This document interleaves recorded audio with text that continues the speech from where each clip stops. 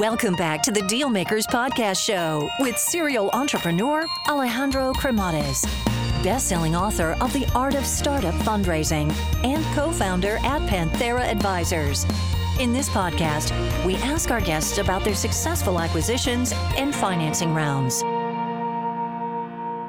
Hey guys, so just a quick overview here on Panthera Advisors, as I think it might be of value to you. So Panthera Advisors exists in order to help founders that are in the process of raising capital or get their company acquired.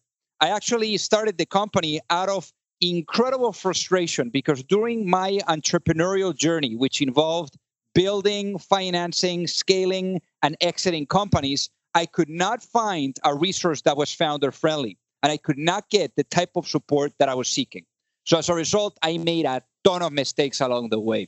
So if you're looking to raise capital, or you are looking to get your company acquired, or just need some sound financial planning, and you're looking to get the best possible outcome in the shortest period of time, feel free to learn more by visiting us at pantheraadvisors.com, or just reach out directly and shoot me a note at alejandro@pantheraadvisors.com.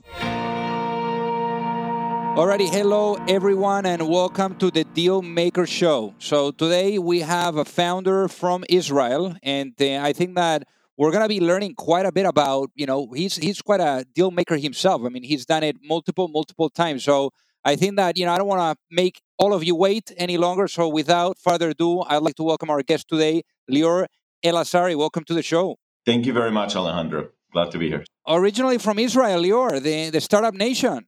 Yeah, that's right. We love technology, so it's amazing how much technology actually stuff happens in Israel. So how was life growing up there?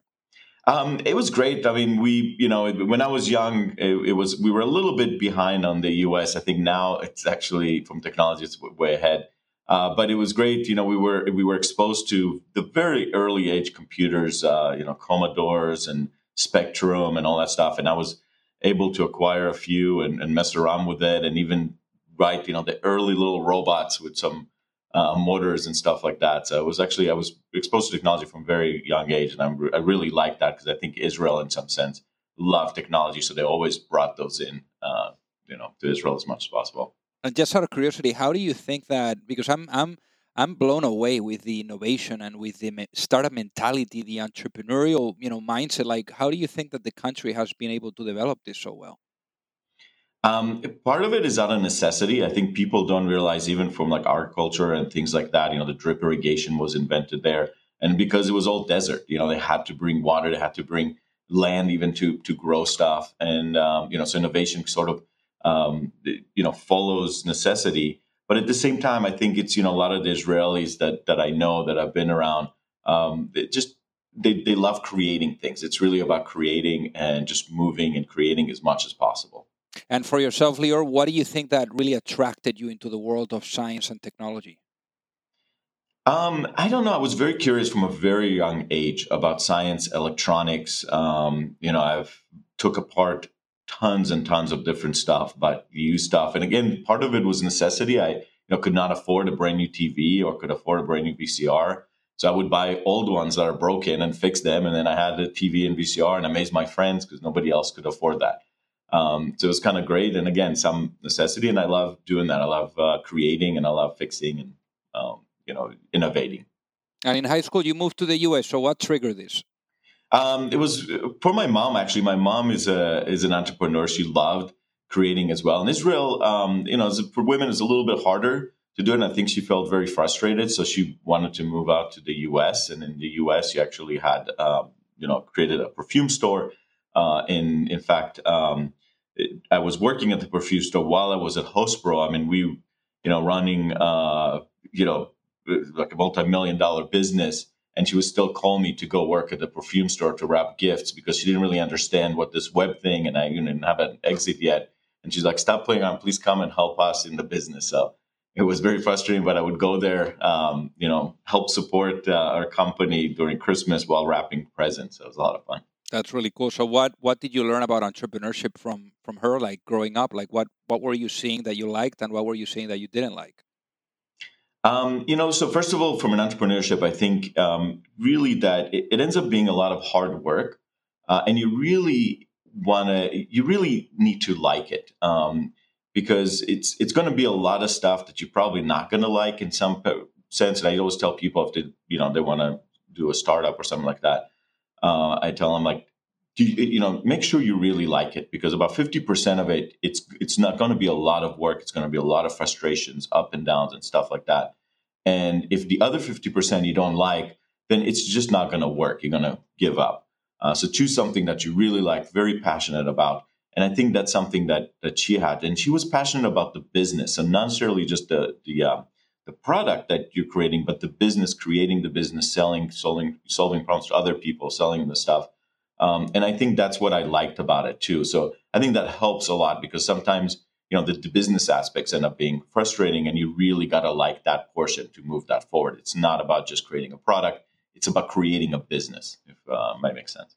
So then finally you go into college, and what would you want to study? What were you studying in college? So at first, actually, I went to Pierce College. It was a community college out here. Just studied music for 2 years before I decided that I should do something else with my life, and do something more productive, or something that would give me a better income. So I transitioned to computer science. But at the same time, actually, myself and my co-founder, we were both actually fired from a PC store that I used to work on. I would fix PCs and things like that. And he said, hey, we're creating this new company. Why don't you come and join us? So this was back in 95, I think, somewhere around that. Very early on, web was just starting. So I went and joined them. It was him, myself, and another partner, Mark Afshari. And our first company was Food Mood. It was basically the idea that we're going to go to stores and tell them, hey, you can advertise online. People will order things online, and we will fax you the order. And our first sales guy went out and tried to sell this, and came back. He's like, look, nobody understands what I'm talking about. Nobody understands what's going on. What is this people buying online? And basically nobody bought it. And then we got really lucky, because Caesar's Palace, who kind of saw that as more of a branding opportunity, said, hey, wow, by the way, this was like the first sort of shopping cart that existed online. They said, wow, could you guys put all our forums in there? And they didn't really care about selling. It was more for them. I think it was a lot more about branding and putting all their forums online and saying, wow, we're innovative. Look, we have all our stuff online. And then we grew it from there. Had other stores like Baskin Robbins and other type of and stores, and as well as started hosting other customers, and slowly just grew that, and ended up being really engulfed in creating the brand, creating the hosting company. I was more involved in the technology side, and how do we, make this efficiently. We were the first ones who would have like virtualized email servers, and be able to have virtualized IPs and virtualized websites and things like that, where we can host it on one server and really, leverage that to be profitable. And we just grew that, and like I said, in the end, ended up selling it to Verizon.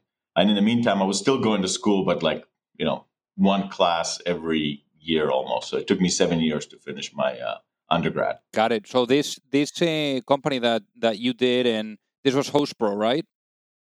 Yeah. So this is what HostPro.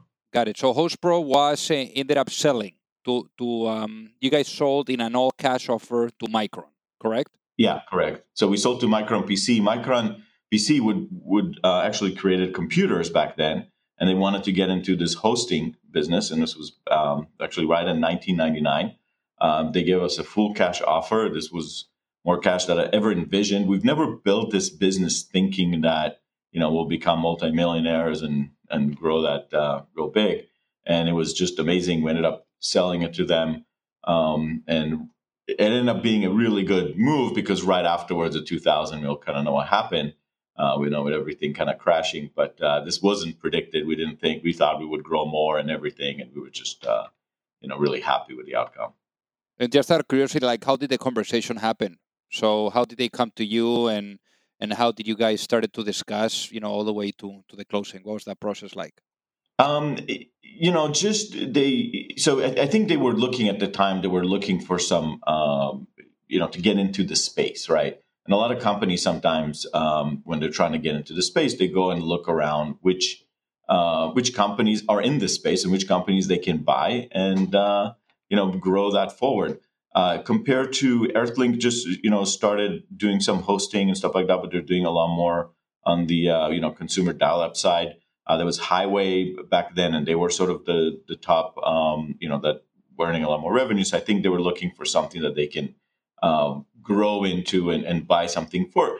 Back then, I think it was relatively cheap from what we could grow it into, but they went in and decided to go with us. And we talked to them a little bit about where this thing is going, and I think their vision really was to own the hosting space, grow that internally, and all of us really love that. We wanted to grow that. It was the first time that we actually would take in as well as a big infusion of cash into the company. Like I said before, we never raised any money. We grew all that company internally. And this was sort of not an investor in some sense, but finally we'll have a lot of resources to really grow that. Very cool. So I think it was a good fit for us, and we went ahead and went forward with the deal. So this acquisition, how big was it? So it was $20 million, and we were three partners, and basically split it in thirds almost, minus the some of the bankers. Yeah. And then from there, I worked, I think, for them for about a couple of years, trying to grow that. But I came to the understanding that really was a little bit harder to grow. Their strategy at that time was to really just acquire more and more companies. And as you acquire more companies, just culture fits and things like that just became a little bit more of difficulties. And usually, I think it's really hard to acquire a company and get that company really integrated together. Yeah. And obviously, I wanted to create more stuff and things like that. So I ended up quitting over there, trying to finish up school. And all of us pretty much kind of left, that hosting, basically left Micron. They ended up acquiring a couple more companies. One of them was Virtualis. And then they actually started doing pretty bad. Just things haven't been working too well for them. Yeah. And then one of my really good partners, Alex Casarani, they've asked him to come in. I think initially they asked him to be the CEO. We were doing another company at the time, and he went and helped them basically just to be on the board and really helped them rebrand it. We were hosting web.com at the time. So it helped them actually acquire web.com, transition to web.com, and really grow to web.com, which is today. And just out of curiosity, how old were you when this deal happened? I think I was 21, 22, around that. Oh my God! So what did you buy with all those millions in the bank? I know, yeah. And I was still living with my mom, so I finally was able to go in and buy a. Well, hopefully you got her a nice dinner at least. You invited her for dinner or something. Good stuff. So what did you do next, Lior? So after that, we started another company called Knowledge Base. Knowledge Base was a CRM solution. This was the first introduction to sort of AI, where we had this autonomous agent that was able to search through tons of documents and give you relevant information. And we were selling this to businesses. Now, unlike HostPro, which was more of a recurring revenue type of business, this was more of a direct sell where we had to go out and sell. It took almost a year-long sales cycles. Integrating into an enterprise level kind of company, it just ended up taking a long time and a lot of different,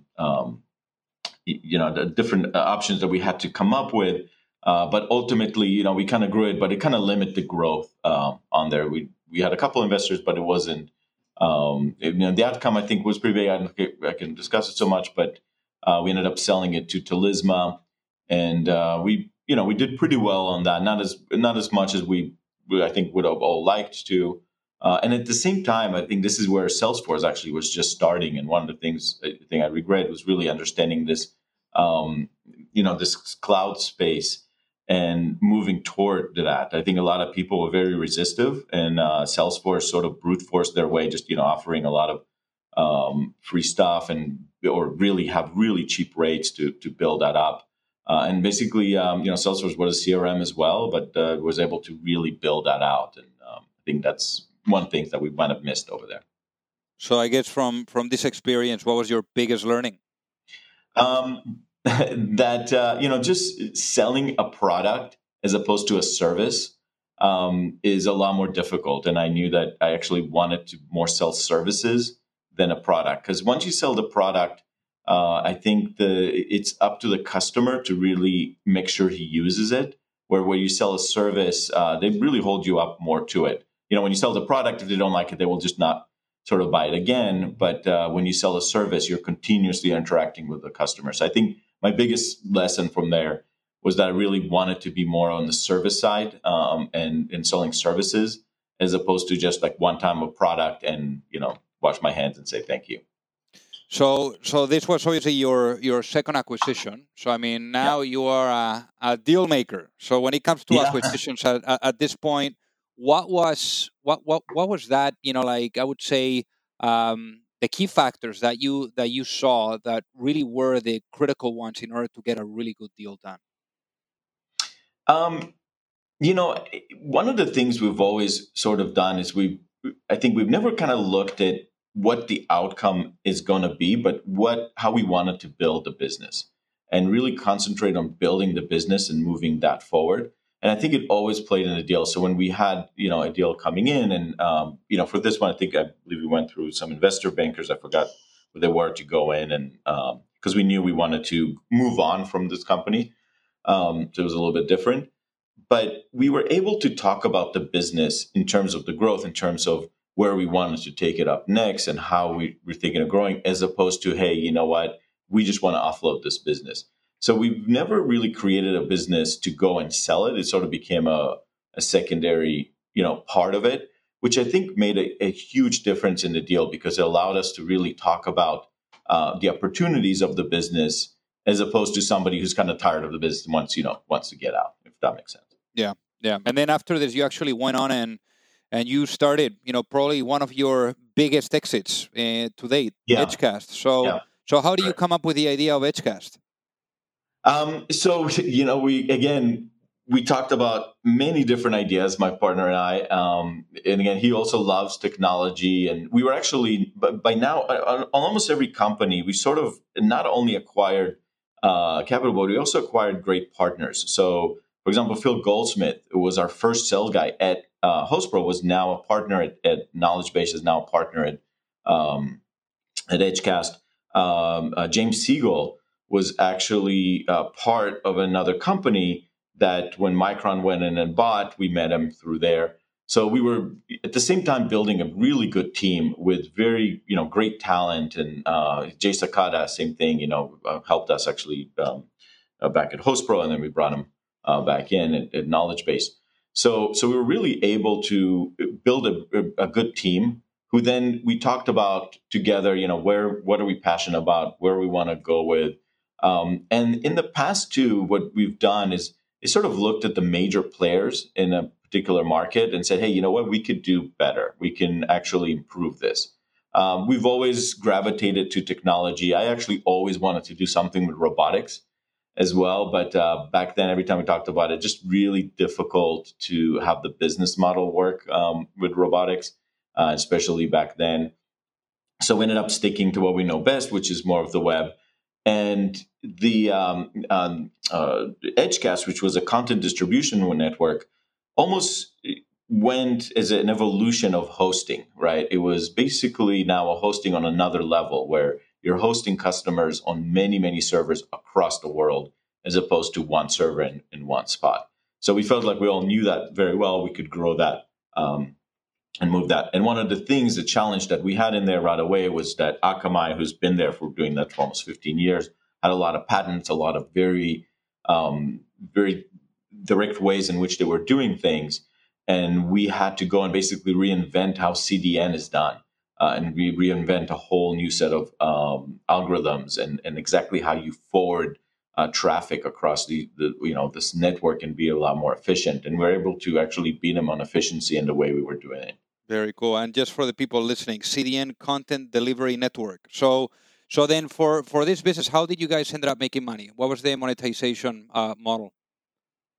So, we looked at various models on there. In fact, Amazon started at some point, entering this business and really going very basic. But the idea there is that you're selling bandwidth at the end of the day.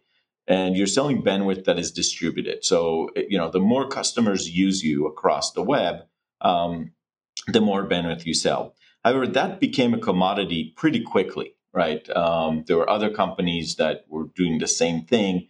And now we had to differentiate ourselves and start selling more features and more value-added services.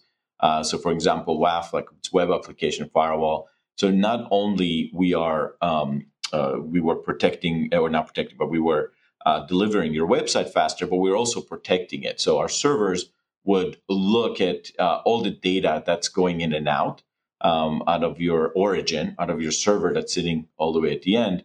And we can detect intruders. We can detect people trying to hack, people trying to, steal information, and alert you or block those depending on what rules you wanted to do. So we're able to offer more services, and that's what we end up doing. We were also, for some of remember one of the early services that we offered that really, I think, didn't exist out there was for companies like e-commerce that are selling software, that wanted to make sure that when you buy the software, only one person can download it, only one person can use it, and basically we're able to tag the software and deliver it through our network in such a way that had a strict key that they could use without them having to worry about it on their origin and how they protect their origin. So again, that's one of the services we're able to do.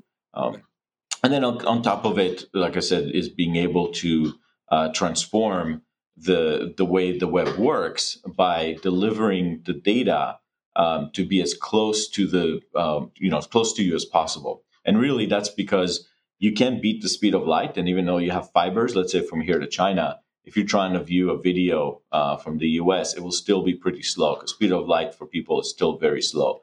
And if you have any kind of buffering, any kind of issues on your website, usually you'll move on. So in order to speed that up and to make that faster, you have to have a server that's sitting closer by. So that really encompasses the whole network. And then for monetizing it, again, it became part of it was just based on, pure bandwidth and how much bandwidth you move through our network. And other portions were based on other services like the WAF, the Web Application Firewall, token authentication, which was part of that delivery for, executables and things like that. And obviously now, things were different because you had 2 exits under your belt. So I'm sure that at this point, investors were literally knocking on your door and throwing money at you. So what were some of the critical factors that you were looking into partners? Because I believe that you raised quite a bit of money for this company and you also started raising quite early too. Yeah, we did. I mean, we raised from the get-go. One of the things with this particular company is that it required a lot of capital up front. So you had to raise more money in order to compete because, we can't compete if we had one server sitting there. It wasn't, back in the old days, we could have one server and, because nobody was on the web. But nowadays, you really have to have servers all over the world. And that takes a lot of infrastructure, a lot of setup and things like that. I remember we had a lot of discussions of how much money we're going to collect, how much money we're going to, do it. And it's always like the question, right? Do you take more money and have a smaller chunk of a pie, but build a bigger pie? Or you got to be careful with that because you could end up, raising a lot. In fact, one of the people we've talked to before, ended up raising. This is back in the day where Micron. So when Micron PC was going around buying different companies, I was involved in due diligence and going around and looking at different companies and kind of helping them decide which ones they should buy, which ones they shouldn't. And what happened was we found out one company that they end up raising so much money that in order for them to sell the company and for the founders to actually make money, not the investors, but for the founders, it was really, they would have to double for really what they're worth. And just nobody was buying that. It was very difficult for that. And obviously the investors would have made money, but the founders basically worked there, right, for almost 10 years without getting a penny if they did that. So there's always that balance, right, where you have to decide how much money you're actually raising versus how much you're willing to give up, and making sure that you're actually using that money productively, right? Actually using the money for growth and creating a bigger pie. Because if you don't create a bigger pie, you end up losing that deal. So to recap that, then, Lior, what do you think about raising all the money that you can get, or raising, the money that you need? What are your thoughts on that? So, and I think that really what it comes down to is you should set yourself goals, right? Because if you think about it, if you knew exactly what's going to happen in 7 years, and you could and you can convince, an investor that the company will be worth, X amount, you know already what percentage, and you could raise it right there and use that money and grow that. The problem is it becomes almost impossible to predict, 7 years or 5 years, let's say, for an exit. And it's even almost become very, very difficult to even predict the next year, right? Obviously, when we work on financial models and show it to investors and things like that, the way I see it, it's really more of a proof of how the company would operate and how we're thinking of monetizing it and building a story versus what exactly is going to happen in, the next year. And we're going to work really hard on achieving that. But things happen so much and things change so much, especially in the first couple of years. Because really in the first couple of years, you're trying to find a market fit, you're trying to adjust, you want to pivot, you want to be nimble. So then the question is how much do you raise? And I think it really comes down to, to set up your goal, let's say for the next, 12 to 18 months and raise for that amount, knowing that things will change later on, and then you can make another decision. So you would want to raise, I think, a little less, or you want to raise as much as you need to get to that next goal. If you raise too much, you end up giving too much value. And if you raise too little, you don't end up getting to the goal, which is really difficult. I mean, it's easier said than done, but that's the way I kind of think about it. And therefore, you really have to figure out, how much to raise. I remember, there was a little Silicon Valley episode where, the guy talks to another guy and he's like, one of the things that I learned is that you don't have to raise as much. And the other guy that had a company and really lost everything was like, wow, you mean that was an option? So I do think you have to really, really watch out how much you raise. But at the same time, it does help, right? It gives you the capital to grow. You just have to make sure you are using that capital for growth and create a bigger chunk. So everybody wins. Of course. So I guess for Edgecast, how much capital did you guys raised in total? I don't have the numbers in front of me. I think it ended up being close to 80 million. I think the last round was like 50 million, I think, or 100, something like that. I don't remember the number right in front. I think the last one, at the beginning we did a Series A. I think it was around 10 mil. Then I'll have to look that. I forget the numbers, but around the 1,500, somewhere around that. Yeah, but you guys did an A, a B, a C, and a D round, right? Yeah. Right. Yeah. Got it. So obviously here, this is the time where you really take it to the next level when it comes to financing compared to the previous experiences, no? So in terms of fundraising, what did you learn about fundraising? Yeah. So it's 74 million total. So for fundraising, in fact, the D round was really interesting because we raised it and right afterwards, very close right afterwards, that's when Verizon came in and bought us. And one of the things we really learned from that is that the timing is really important because often, when investors, they want to, they're not doing this for 2x. They really want to get 10x right on their money. And one of the issues is that if you don't get that timing right, and we actually sort of had that at Edgecast, then it could become a big problem, right, later on. So, for example, our Series D investor, one of the issues was that, initially the first offer that Verizon gave us, they wouldn't have made as much. Now, they were only there for 6 months and still would have been a great turnaround time, right? They didn't have to wait here, but they wanted to hold on. And in some sense, it ended up being for the best because Verizon ended up giving us more money. But it was also riskier, right? Because we could have lost that deal because of that. So it really comes down to negotiation and trying to get everybody aligned, everybody on board. And my partner, Alex Casaranios, did a great job in making sure everybody's aligned on the outcomes that they're looking for. So really, from the board, I think, managing it and making sure that everybody is sort of on the same page, or at least guiding them to get toward the same page, I think is really important, because then because you're going to get into these kind of issues, like I said, like that one investor that is like, hey, I want to hold on. It's because they went in right with the mind frame that we're going to grow this even bigger. We're going to get to a much bigger outcome, and we could have, right? We really had that potential to grow this and move that in a completely in a much bigger direction, right? And that's why we ended up raising actually quite a bit. Plus took a loan, so the amount I think ended up being close to 50 million that we had now for expansion. And that by itself was great, but we didn't end up expanding it because we ended up selling it right away, right? So like I said, that's the same thing with initially what you asked me, like how much money do you raise? I think that all comes down to it, because at any point in time, you could have an exit. Somebody could come in and buy you, and if you don't really understand the outcome or the exits or where you're thinking going to go, you might end up raising too much, in which case, that investor that was, let's say, only there for a few months, end up getting a huge chunk, taking away, because they just took away that chunk from you, and you end up giving it away. So, and again, it's very difficult, right, to predict, and you never know exactly what's going to happen. But the better job you could do at that, I think the better the outcome it is for founders.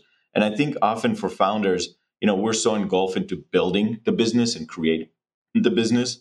And I feel like sometimes we're willing to give up more from our stake, just because we're really there to build the business as opposed to necessarily make money. And I think that's sort of the right approach that you need to take. But at the same time, you do want to get a better outcome. So I think you want to watch out for that. Yeah, I remember that Bill Gross did, a TED talk on his portfolio of companies, and he took a look at the data and what determined the success of them. And over 42% of the success was timing. So I think that timing, is critical when doing this. So I guess in Edgecast, so Verizon came to the picture, and then there's a deal that happens. So how big was this deal? This was the biggest to date, right? Yeah. So it was close to $400 million. It was an amazing outcome. Yeah, I think one of the biggest also in LA. Wow, that's amazing. So, so did it take a long time from start to finish in the process? Yeah, around 7 years, right? From that you're talking about for the company. No, for Verizon, for this deal to really come to fruition. For that deal, no, it actually went pretty quickly. I mean, again, from that, there was this one little hiccup for the negotiation and trying to get it. They first offer us $450, which that's what actually all the news and all that stuff kind of brought up. And then we had that investor that kind of held that up. So just getting back and forth. So, it was a few months, but it wasn't a tremendous long time. Cool. And then after this, you were not done. So you went and you did, you went at it again as a founder. You founded inVia Robotics, which is your latest venture. So tell us about this one. Sure. So, so basically I was trying to finish up my PhD right at that same time in robotics. And again, really, really wanted to start something in robotics. And I felt like now I was sort of in a position where, I was just going to invest my own money. I knew that, the product and the market is very, very new.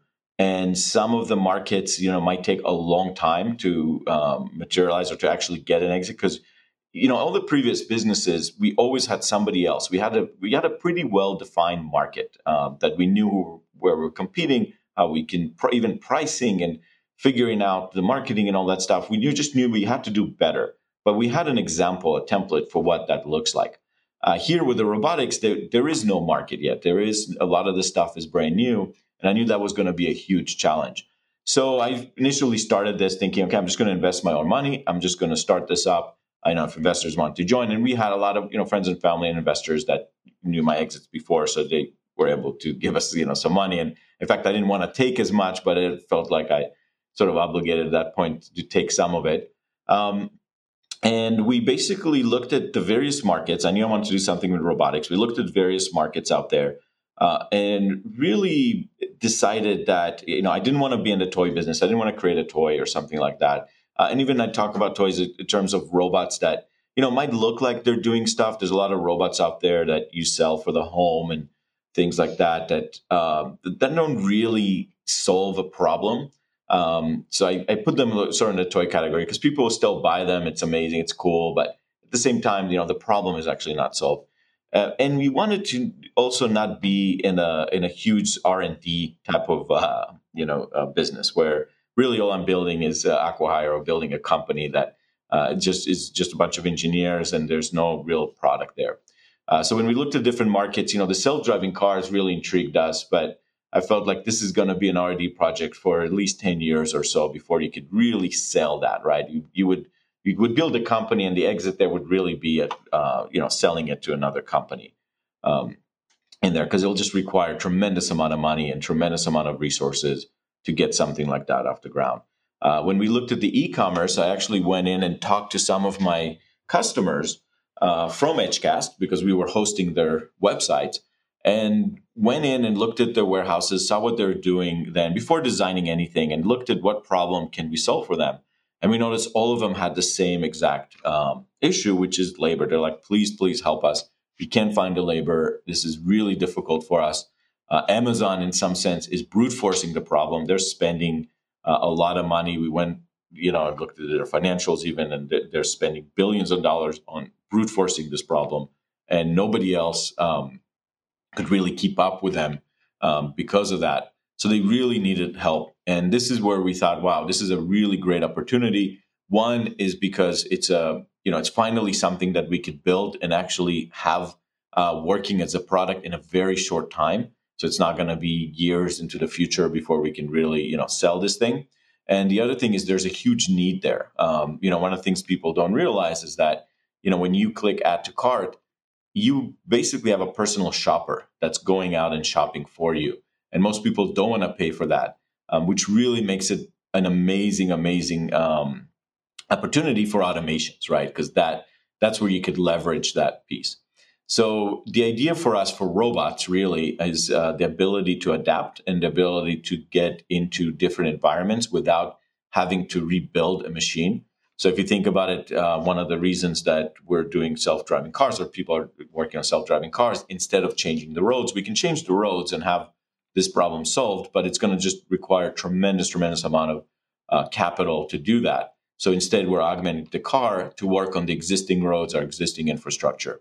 And we felt we could do the same thing in the warehouse, being able to provide a robot that will go into an existing warehouse and basically provide and really offer a huge solution for our customers. Now, one of the things that came right about is a business model. When I looked at the various businesses out there that existed for selling these type of automations, all that really ended up being is selling a product. And I knew from Edgecast that from Knowledge Base that I did not want to do that. I really wanted to do it as a service. And also I felt like it didn't really make sense, right? For a company to own, let's say 100 robots or 200 robots, they become part of the robot business. They have to figure out how to use it. They have to figure out how to optimize it. And that's not what their core competency is.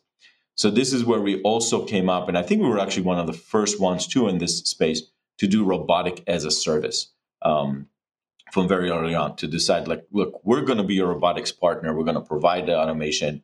We're going to provide it as a service where we're going to deal with all the issues with the optimization and really own the productivity of the robot. So we get paid based on the productivity, not based on just the product itself. Got it. Very, very cool. And how did you guys go about capitalizing this? Because obviously at this point, you were able to even self-finance this thing. So why did you decide to go and get others? So one of the things that we noticed was that the opportunity for a market share and really grabbing a lot of market was really large, and it's because it's just really nobody. If you look at anybody who really uses any robotics in the warehouse, Amazon is really the only one right now. I think they're estimated to be at about 200,000 robots, and only 30% of the warehouses are actually automated. Everybody else is just using either old style technologies or just using people, manual labor, as much as possible. And they're struggling with that and really having a hard time. This is why I think a lot of people don't realize one Target or Walmart or anybody just, compete against Amazon. And the reason for it is it's not that easy. Getting that technology, being able to do this efficiently without losing money is a big deal. Amazon had a huge break on losing money for a very long time. In fact, a lot of their stuff is also financed through AWS, where a lot of our customers don't have that secondary source. So you're trying to figure out how to really, really solve this problem. And, and in our mind, real technology has to be it.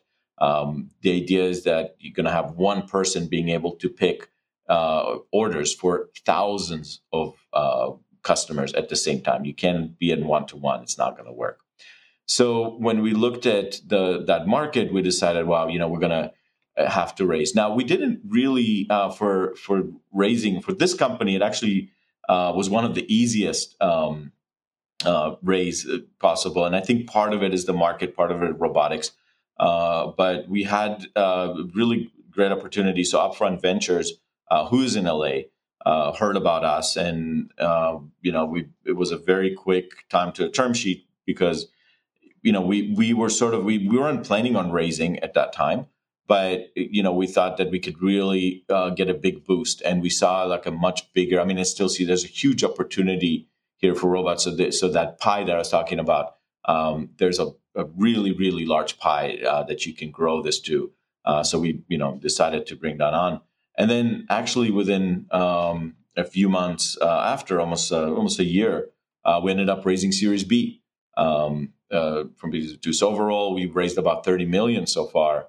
And, we have a great runway, and it really helped us grow the company and really take on more customers. Because, if we weren't doing the robotic as a service and really trying to disrupt that portion of the economy or the market, then probably we would have been fine because we're basically being financed by our customers.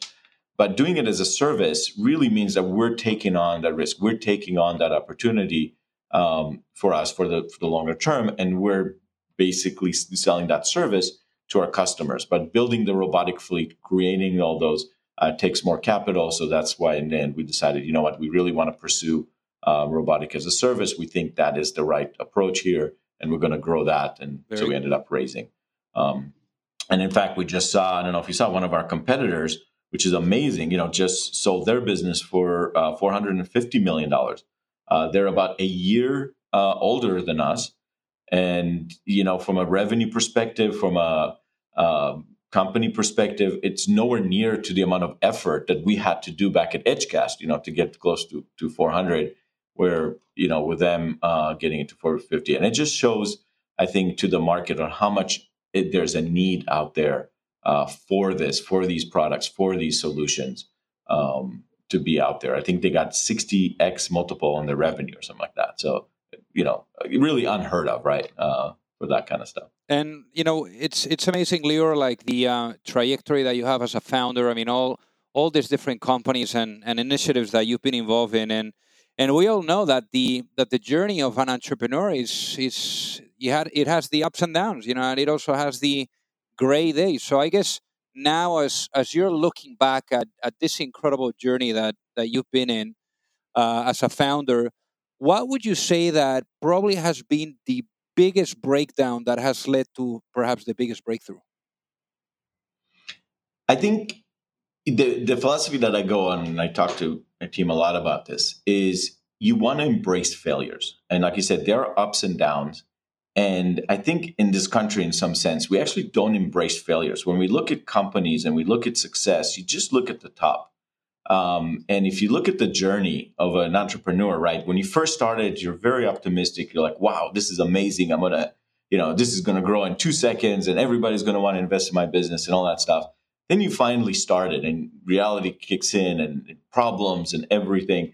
And you just usually have failures after another. And it just, and the idea, I think, the way I kind of see too from, raising money is basically being able to control these failures, finance these failures, and understand, learn from them, adjust, pivot, and move forward.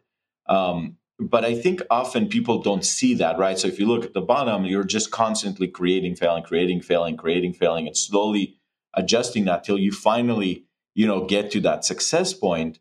And a lot of people don't see that road, that you're just constantly stumbling, constantly trying to, to figure out the market fit, figure out pricing, to figure out. In fact, this company is probably one of the most challenging companies I've done, just because, even right now we're talking about pricing. How do we price this? How do we market this? And there's nothing that we can go on and copy from. There's, that doesn't exist.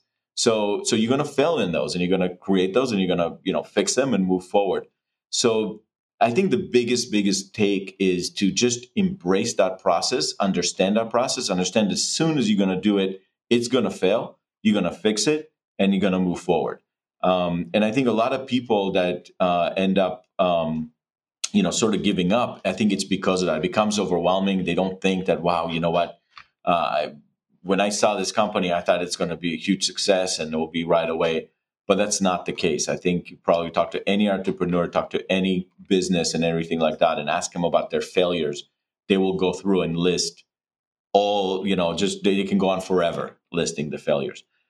So I really think, going into a business expecting that you're going to fail and you're going to fix it, and you're going to move forward, I think is really, really powerful, because it could get very daunting, right? If you don't expect that and you keep getting hit by another, you feel like, wow, am I never going to be able to do this? As opposed to understanding that is part of the process. That's when you learn. That's where you can fix. That's where you can learn what you need to do and move forward. I feel like most people are very, are all creators in some sense. It can all figure out, one piece or another. It's not about trying to, every problem can be solved in some sense, but it's about solving the problem, right? I think a lot of times we just end up getting depressed and not solving that problem. That's where I see, where other entrepreneurs having a hard time with. It's really about knowing that they can solve the problem. They just have to embrace that process. Got it. That makes absolute sense. So I guess Lior, one of the questions that I always ask the folks that I have on the show is, if you had the opportunity to have a chat with your younger self, and especially, knowing what you know now, after all these companies and exits, what would be that one piece of advice that you would give to your younger self before launching a business, and why? That's a really interesting question, especially for me, because I feel like I love learning. I love that failures, and I love moving that forward. And people often ask me that, but I have a lot of advice for myself, but I wouldn't want to give it to me because I would want to experience that failure. People often told me those things. And people tried to explain to me. And like I said, like with that failure thing, right? To just keep on going and to just embrace that process. I would have told that to myself, but I probably wouldn't have listened, right? And I was just still going. I've still done it. I still stumbled and continued with that. So I think it's really hard for me to say, what advice. But like I said, for other people, the advice is, first of all, do something you're very passionate about and you like doing, because like I said, 50% of it, it's going to be daunting. It's going to be failures. It's going to be very, very difficult. So you want the other piece to be rewarding for you so you can keep going. And I think finding that is very difficult. And again, I would tell that to myself very early on. I wish again, I was fairly young when I stumbled across it, but even before, like in high school and things like that, I wish I would have done things sooner. But I don't think I would have listened to myself. So I don't know how to tell you. Very good. I mean, I think that being passionate is number one, because especially during the early days, at least 95% of the days they're like pretty awful. I mean, it's just like putting fire after fire, like crazy hours, ramen noodles, if it's, first rodeo and, you need to sustain the operation. So I'm right there with you. So Lior, for the folks that are listening, what is the best way for them to reach out and say hi? I think you can email me directly, Lior at inViaRobotics.com if you have any questions or something like that. Can't promise I'll get to all the emails, but...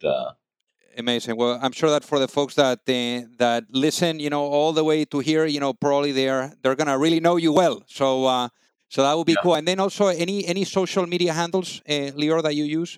So Twitter at Lior Elazary. Okay, fantastic. All right. Well, sounds like a plan. So I think that many people are gonna be, wondering, oh, maybe I reach out to Lior or not. But in any case, Lior, I have to say that it has been a pleasure and an honor to have you on the Dealmaker Show today. Thank you so much. No problem. Thank you very much, Alejandro. Really appreciate it. If you like the show, make sure that you hit that subscribe button. If you could leave a review as well, that would be fantastic. And if you got any value, either from this episode or from the show itself, share it with a friend. Perhaps they also appreciate it. So also remember that if you need any help, whether it is with your fundraising efforts or with selling your business, you can reach me at alejandro@pantheraadvisors.com. You've reached the end of another episode of the Dealmakers Podcast. For free resources and materials, head over to alejandrocremades.com. Thank you for listening, and see you at the next episode.